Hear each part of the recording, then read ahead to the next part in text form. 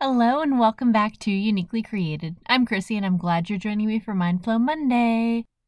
So my oldest is 13, almost 14, and we're hoping he makes it to 14 because that's where the prayers come in of Jesus, give me patience, and him wisdom. Because raising a teenager, it's hard, especially if you're like me and you have a teenager who tries to look for loopholes. Whatever I tell him to do, well, it might be done, but it probably won't be done the way I tell him. Or when, because he wants to look for the way out first. Try to debate a different option. Like, if he's supposed to walk the dogs, suddenly my dogs? Did you know they don't like to be walked? Or he has a different idea of where they should be walked to. It's always a shorter distance, so even when we tell him that this is exactly what needs to be done, this is exactly how it needs to be done, he's going to look for an alternative, even if he knows it's not going to fly. It's super fun. But let's be real, I don't think any of us jump up to do things we don't want to do, right? Look around my house. You can tell which chores I don't enjoy and which I haven't found robots or children to do for me. We're not eager to do the things that don't seem fun or that seem hard or painful. Like if the dentist says that we need a root canal, we generally don't start jumping up and down like, yay! That's just human nature. Even when we know that it's what needs to be done, we are going to look for a way out. Or we evaluate just how necessary it actually is. We can do the same with instructions from God, too. When God tells us to do something exciting, we're all about it. But when we don't like the instruction, we hesitate.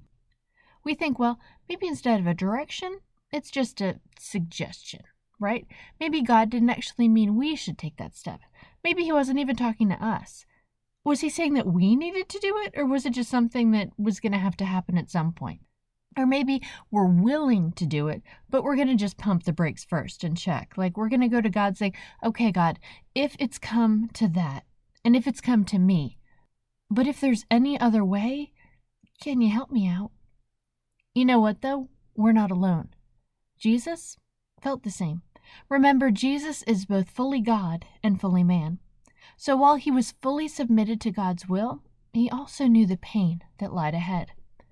Look at what it says in Matthew 26, starting in verse 38, where Jesus is with Peter, James, and John. Then he said to them, "My soul is overwhelmed with sorrow to the point of death. Stay here and keep watch with me." Going a little farther, he fell with his face to the ground and prayed, "My Father, if it is possible, may this cup be taken from me. Yet not as I will, but as you will." Jesus was fully aware of what was to come.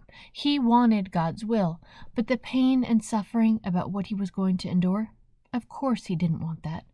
Look at how he's described. His soul is overwhelmed with sorrow to the point of death.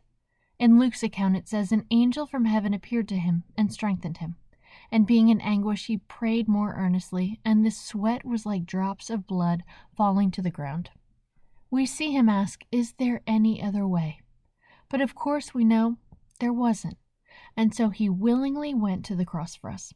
Because as he states, not my will, but yours.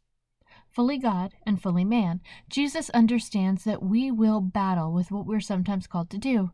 And most of what we're called to do is nothing near being whipped with a cat of nine tails, nailed to a cross, and being crucified. There will be times when we hope a plan B is presented by God. But when he speaks, we have to ask, are we willing to follow his will, even when it's hard, even when it's uncomfortable, even when it's painful? In those moments, we know we can turn to Jesus, that he will be there to give us what we need to walk in obedience, in full surrender, because he understands. There is never going to be anything we experience that Jesus is not able to understand, to empathize with, to be able to be there for us and to give us the exact comfort we need. Because he's been there, he is there with us, and he gets it. So in those hard moments, we don't have to try to hide how we feel. We have to let God into our feelings. Jesus modeled it best. He turned to God and prayed, and he received the strength he needed, and we can do the same. Thanks for joining me today. Remember, you can always find more Uniquely Created on Facebook or Instagram. And if you know someone who you think would like this podcast, pass it on. Have a great week, and I'll talk to you soon.